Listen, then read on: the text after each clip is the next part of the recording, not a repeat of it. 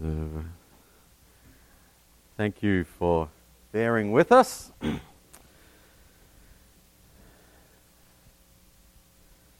Not quite the same excitement as last week, eh?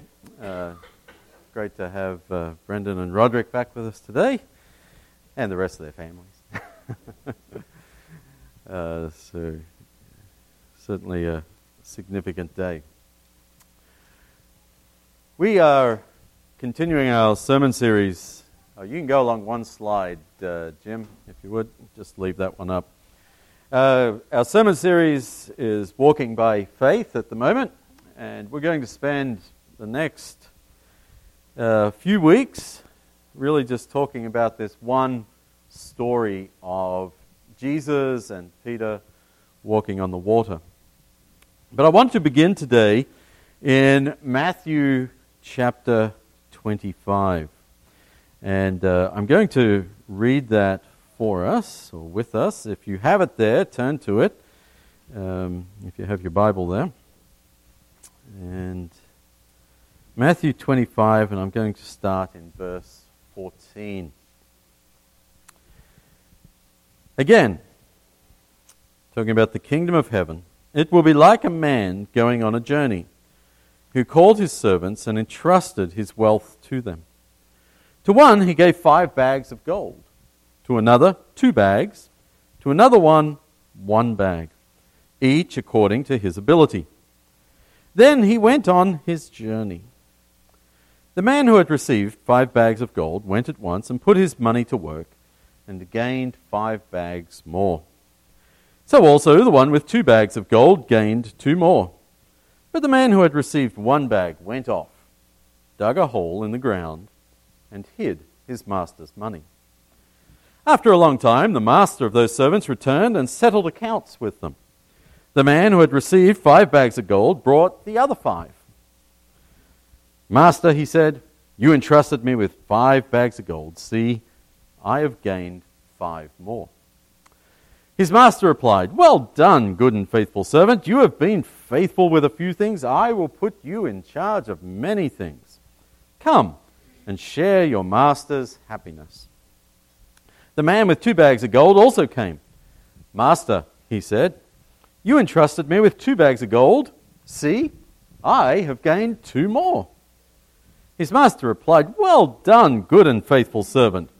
You have been faithful with a few things. I will put you in charge of many things. Come and share your master's happiness. Then the man who had received 1 bag of gold came. Master, he said, I knew that you are a hard man, harvesting where you have not sown and gathering where you have not scattered seed. So I was afraid and went out and hid your gold in the ground. See, here is what belongs to you. His master replied, you wicked, lazy servant. You knew that I harvest where I have not sown and gather where I have not scattered seed. Well then, you should have put my money on deposit with the bankers, so that when I returned, I would have received it back with interest. So take the bag of gold from him and give it to the one who has 10 bags. For whoever has will be given more, and they will have an abundance. Whoever does not have, what they have will be taken from them. And throw that worthless servant outside into the darkness, where there will be weeping and gnashing of teeth. For many of us, that's a familiar story. Perhaps we've heard it previously with the word talent used throughout it. But talent, I think in our language today, we use it exclusively for skills and abilities, don't we? And in Jesus' time, it didn't mean that at all. It had nothing to do with skills and abilities. It only had to do with money. It was a measure of money. In fact, maybe your footnote in your Bible may say something like mine that says it was worth about 15 to 20 years' wages for an average worker. So, if you get, here's some math just to make sure the kids are awake. If you get 5 bags of gold, and each bag of gold is worth 20 years' work, altogether, how many years' wage do you have? Yeah? So we're looking at about 100 years, and they all knew that, about 100 years worth of wages for that first servant. Okay? That could be somewhere, what are we talking about? How many hundreds of thousands is that? It depends what your average wage is, doesn't it? But if you start off with, I don't know, what, $50,000, just throw that out there as kind of an average, and you multiply it by 100, that's a lot of money that this servant is being entrusted with. And even if you are the one-bag servant, right, you have just received 50,000 times 20. Right? So that's your $1 million, right?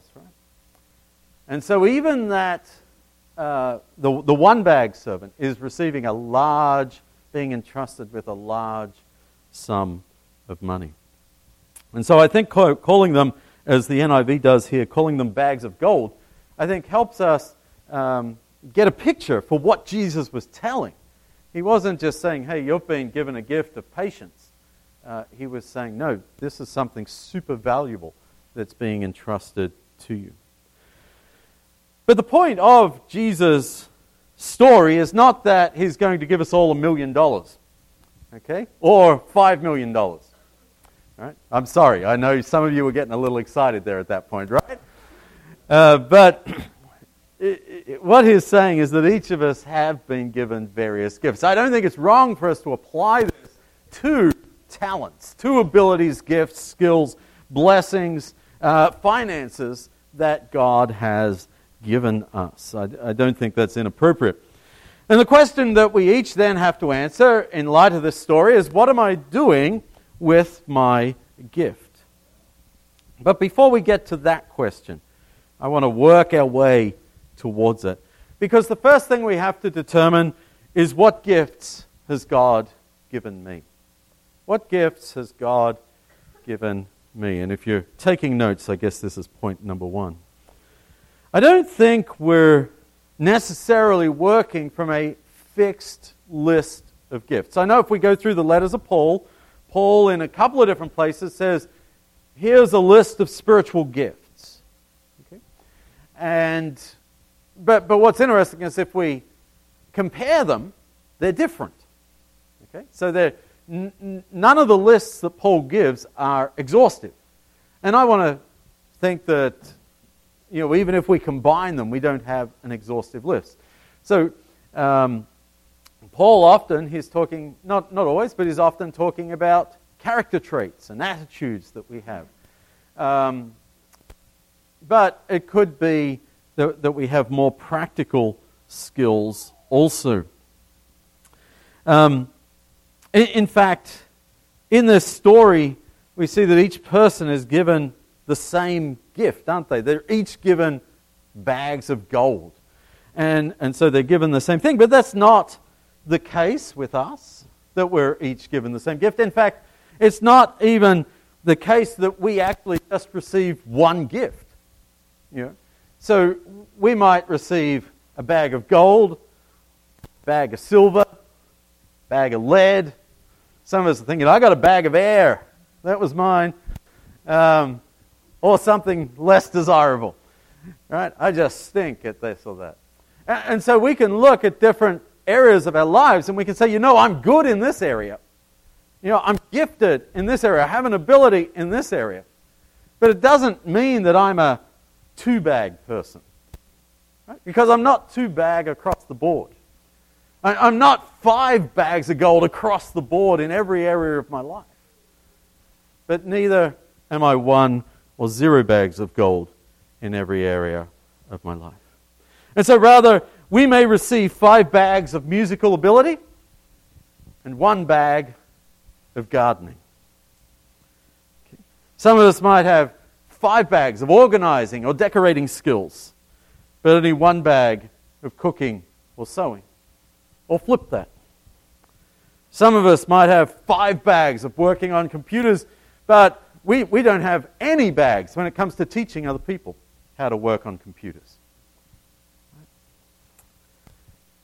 And so we each have a list, our own list, of things that we're gifted at and areas where we're not as gifted. And as I say, some of it may be circumstances. Some of it might be, I'm gifted with a good job. I'm gifted with financial resources. My parents were wealthy. I've inherited. I have this. It's not just skills. It's not just talents that were picked up along the way or been given by God. And so the first step to applying this story is to say, what gifts has God given me? And we can all say, oh, we've got the gift of salvation. I've got the gift of God's presence in my life. I've got the gift of being able to pray and talk to God's throne. And all of that is true. They are gifts. But we all have those. The question is, what gifts do we have that are different? That God has given us, perhaps, not necessarily uniquely, as in the only person in the world, but still in a fairly unique mix. So the second step, as we look at this story, is it involves considering how the gift can be used for God's glory. So sometimes we might say, I have a gift. Okay? I can hit a baseball a long way.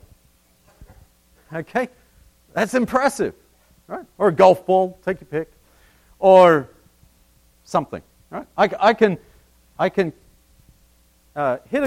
a baseball a long way. Well, that's an impressive gift. Right? Not everybody can. Baseball, more than any other sport in the country, has like this pyramid scheme of so many people that make it out of high school, go to college, go to the minor leagues, and there's spring league and fall league, and then single A and double A and triple A, all working their way up to try and get to be in the major leagues of baseball. Then they get there and they play about a dozen games. They don't hit the ball at that level, and they never make it back again. They've dominated all the way up, and then anyways. So we get that ability, we get that, but we say that's not the question. Is saying, oh, I'm good at hitting a baseball, right? The question that this parable asks us is, how can you use that for God's glory? And so whatever gift might be, whether it be, I'm an extrovert, I love talking to people. Okay, I love meeting new people. That's good. How can you use it for God's glory? I'm a tremendous cook. I just enjoy cooking. I even enjoy cleaning up after cooking. That's fantastic. How can you use it for God's glory? I'm an organized person. Okay, I just like having my life organized. I like having my spaces organized. I like having my time organized. Well, that's fantastic. How can you use it for God's glory? And so it's not enough just to say, what's my gifts? Our next question is, how can we use that for God's glory? And I think this step is one that encourages us to dream. Encourages us to say, what's the biggest thing that God could do with my gifts? And it may be unrealistic, it may never come to pass, but if it did, what could it be? What is possible with the gifts that I have been given? And so we can maybe ask some questions as we consider this. We can say, could my gifts benefit the church? Okay. Are there ministries? Are there things the church could benefit from? Could it perhaps bless an individual in the church?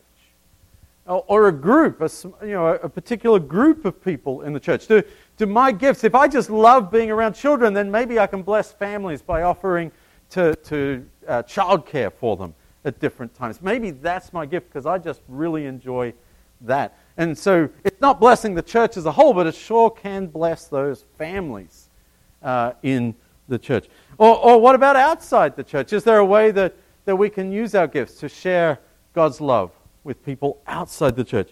Could I use this gift in a way that makes me grow and become more available to God? So Perhaps if my gift is being organized, right? One of the things I've noticed is that people that are really good at organized, the folks around them don't like being organized. Okay? If your gift is organization, then don't express it by organizing everyone else. Right? But if you're able to get your life organized, if you're able to create time for yourself, to carve that out and to say, I've got things the way I want them, I feel like I'm on track, I've taken care of the urgent things in my life.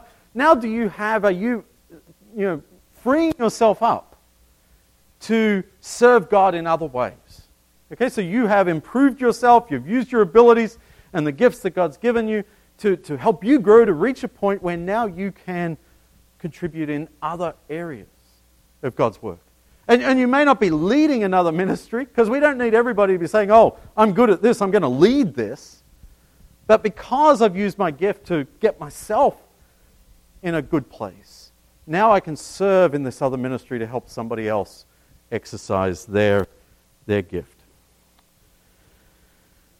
Okay, the third step then brings us back to the question, what am I doing with my gifts? What am I doing with my gifts? Because I've taken a list of what my gifts are, I've created a dream of what could be possible, and don't get hung up on that first list. Don't spend the next year thinking of all the things that you're good at. Okay? Like 1, 2, 5, stop somewhere around there, okay? That's more than enough to work with. But what am I doing with them? Because I think none of us want to just admit on the front end, I'm burying my talent. I'm burying my bag of gold. But as we go through this process, we're going to say, well, I'm good at this. Here's the ways I could use it for God's glory. Now, how am I really using it? And perhaps we'll come to that realization that I'm not really doing anything very much with it at all. And there may be good reasons for that. We may have to rearrange our lives. We may have to do things differently in order to make that possible. But in verse 25, we see there the attitude of this servant with the one bag of gold. He says, "So I was afraid, and I went out and hid your gold in the ground." It's easy for us to be critical of this guy, right? It's as though the whole story has been building for us to be critical of this guy. The master in the story is critical of this guy. But I suspect that many of us have spent time in his shoes. And we might not come right out and admit that we're afraid. If you were to say, when was the time you were afraid? Most of us aren't going to want to admit that too much unless it was something really dramatic. But we have our own list of reasons for not using our gifts. One of them is that the time has never been right. Okay? Because, of course, we're not going to take responsibility for ourselves, do we? Okay? We're more likely to say things like, when I get more time, then I'll use my gifts for God's glory. Or, when I get better at that skill, I'm just not ready yet. Okay? You can kick that one down the road a long way. When I'm more confident about doing it for other people. When I'm given the opportunity. I'm here, I'm waiting, I'm willing, I'm ready. I'm just waiting for someone to give me the opportunity, someone to ask me to use my gift in that particular way. When, I don't know.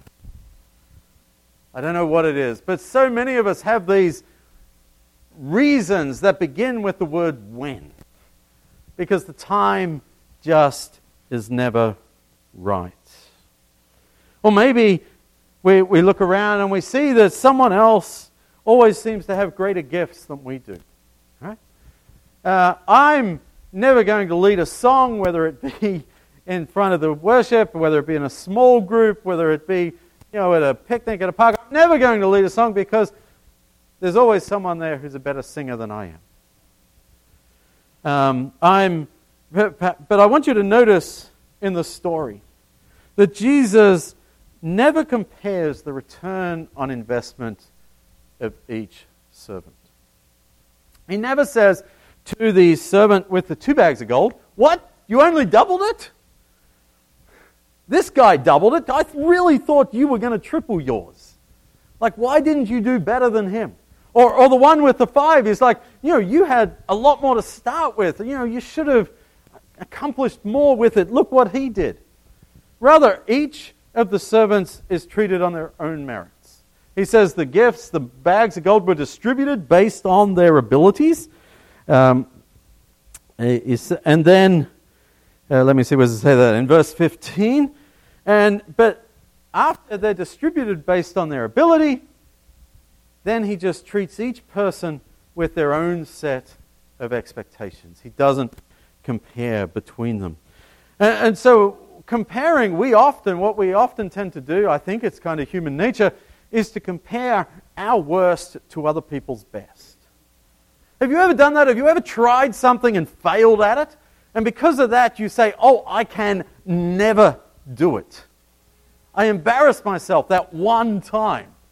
And that was the worst thing. And so I can never do it. Look how well that person does it. I could never be like that." I think social media does this to us, right? It gives people depression because we only ever share out there on social media the pictures of when we're doing well. We share the parts of our lives that we're happy for people to see. The parts of our lives that we don't want to see, that stink, that are miserable, the arguments that we have, the hurts that we have, we keep those to ourselves. And so we give this image, it's a little bit like Sunday morning in a lot of ways. We give this image of everything is okay. And in the meantime, people are comparing their worst with the best that we put on display.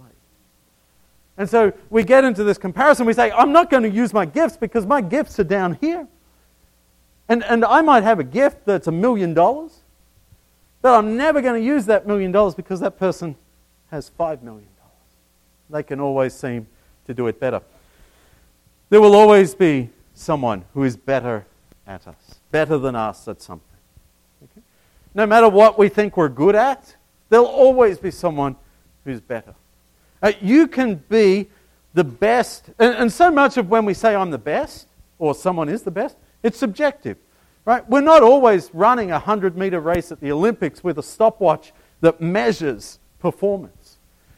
So often, if you think in your job, right, who is the best worker? Who has the best performance? Well, that's going to be a subjective evaluation, perhaps made by a superior, and perhaps that person gets a bigger bonus at the end of the year. Perhaps it's based on sales, but is it really that person's sales figures, or are they just getting a territory that's better? Or are they just getting calls that happen to be better for whatever reason? Is there something there that favors them? And you can't tell, and they maybe can't tell. So often it's subjective. Who's the best musician ever? What's the best popular rock and roll band of all time? Right? Well, we'll get 50 different answers out of this group. And it's not that any of them are right or wrong. We could measure it based on albums sold, but that doesn't mean that everybody likes them. And so when we get into the comparing ourselves and saying, "Well, I'm not going to use my gift," what if every artist out there said, "I'm not going to sing, I'm not going to make records because I can't be as good as the Beatles. I'm not going to sell as many albums as the Beatles, so I'm just not going to try." And we'd say, that's ridiculous. As many albums as the Beatles sold, not everybody liked them. There are other people that like other groups. And so we need to look at our own lives and say, am I not doing things because of who I'm comparing myself to? The question for us is not what other people are doing, but what do we do with what we've been given? And we're not asked when we make our list of gifts to give it a rating and then look at the person next to us and give them a rating in the same gifts. We're just asked, what do you have? What are you good at? What gifts do you have? Because all of us are better at some things in our lives than others. But there is something unrealistic about this story. No one loses any money. Do you notice that? Like the worst case outcome is that the guy sort of loses to inflation. Right? The master is mad that he didn't at least put it in the bank and get the 0.05 percent interest over that period of time to give back to him. The first two servants double their investment. The third breaks even. And so we're thinking, yeah, but what would have happened if one of those first two servants had taken their millions and put it in the wrong place? Made a bad decision. What if instead of doubling it, they'd halved it or lost it? What if I take a chance with my gifts, with the bags of gold God's given me? What if I ask the church, for instance, to invest a lot of money in a new ministry, in an opportunity that I see that I'm passionate about? What if I stick my neck out and say, I think we can really do this, and then it flops? What if I go to school to improve a skill or an ability or a talent that I think I have, and I invest money and I invest time, but I actually never get good at it? What if that's wasted? What if people don't value what I'm good at? What if I'm a great basket weaver, but nobody wants any baskets? All the energy and effort that I've invested. And so, thankfully, this parable isn't the only passage that's applicable to this question. When we introduced this sermon series last week, we looked at Mark chapter 6. And Mark tells us the story of Jesus walking on the water, but it doesn't say anything about Peter. And so in the Gospel of Matthew, it's there we find Peter's adventures. And so in Matthew chapter 14, we have that particular story.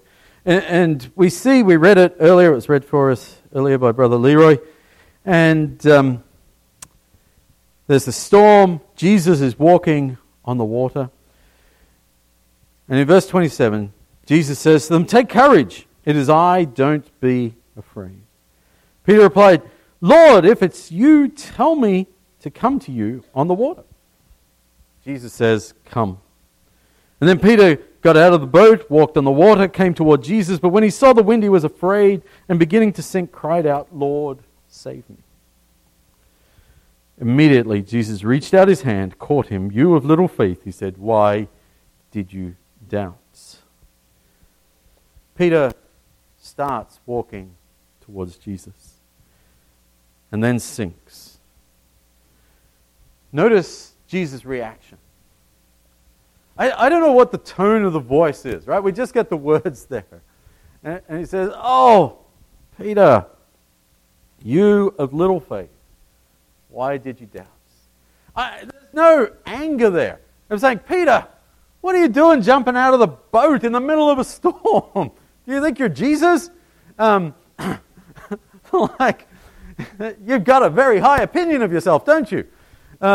He's not saying, "Peter, why did you doubt?" Like, you got to sink or swim, brother. We're going to be over there on the shore. You need to learn this lesson. Right? If you're going to jump out of the boat, you better be committed about it. You better be firm. You better follow through to the end. You cannot fail at it, Peter. Instead, Peter gets out of the boat, begins walking on the water, gives in to fear, and begins to sink. He's like the person, the 5-bag person or the 2-bag of gold person in the parable, and he's using his faith, and he's putting it to work, and then the investment goes south.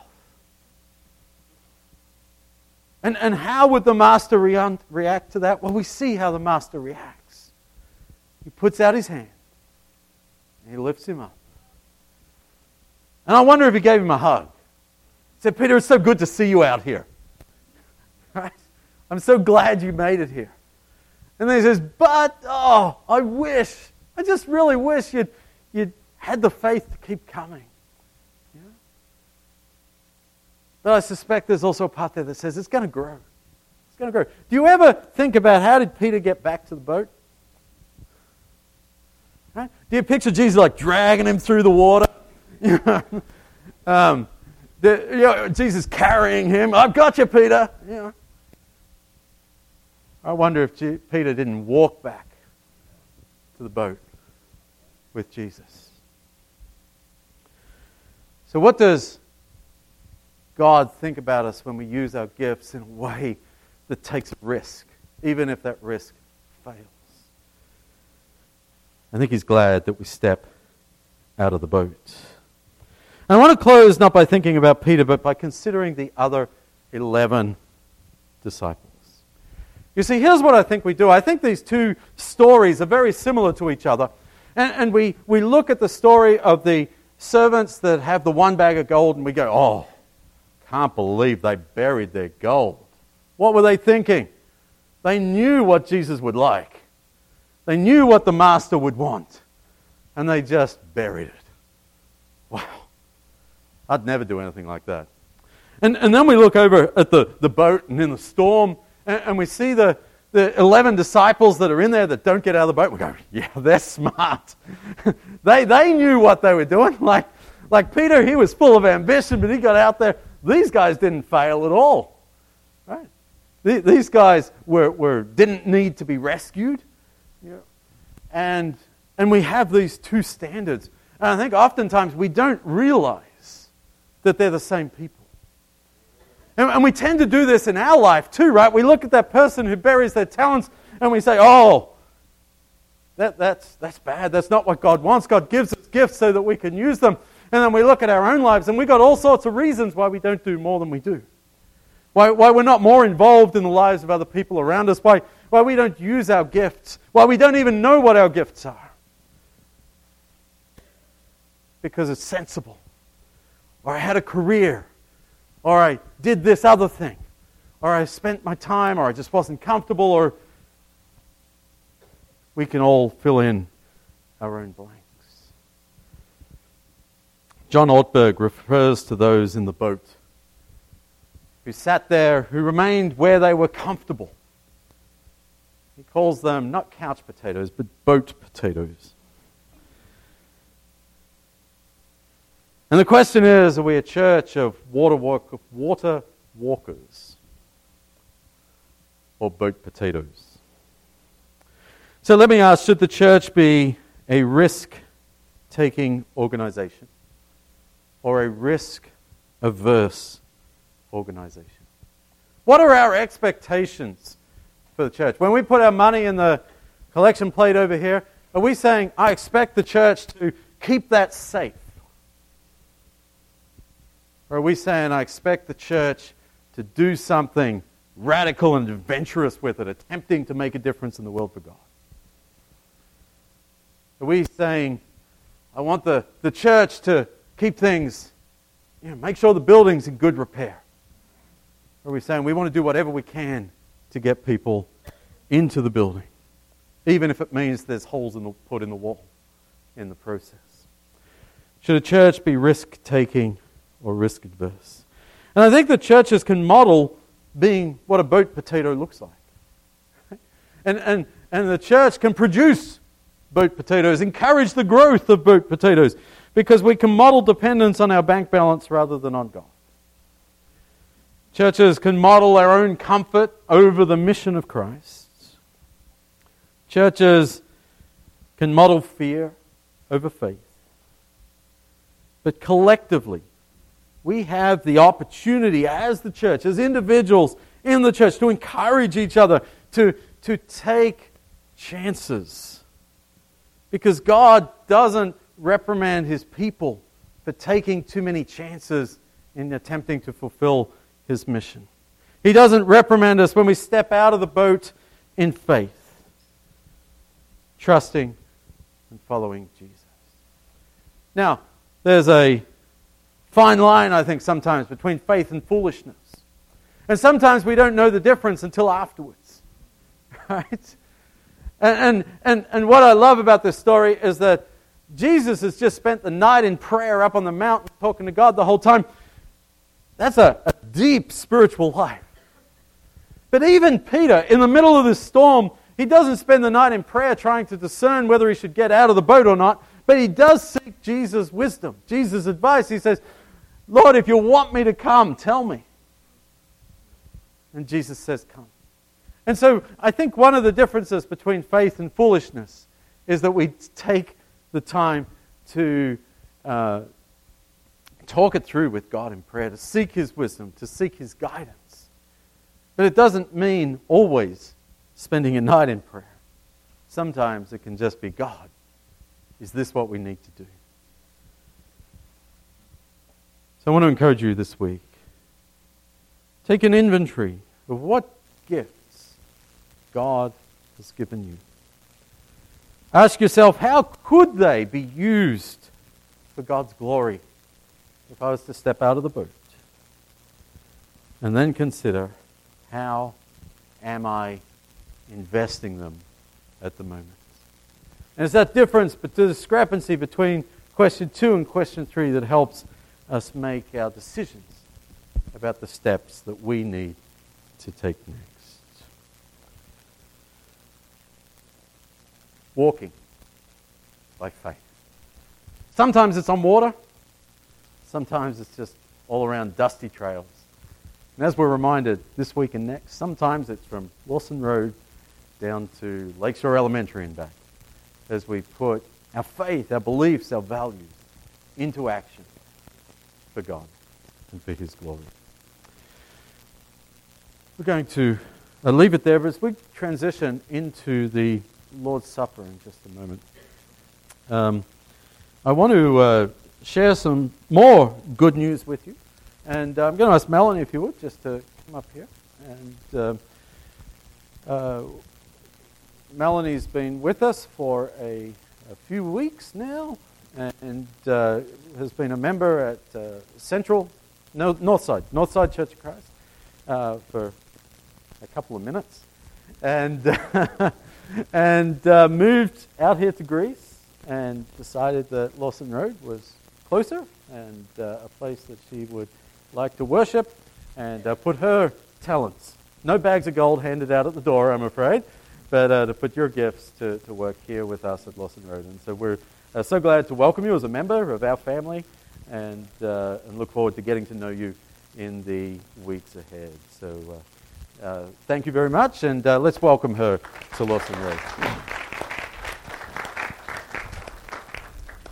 Thanks, Larry.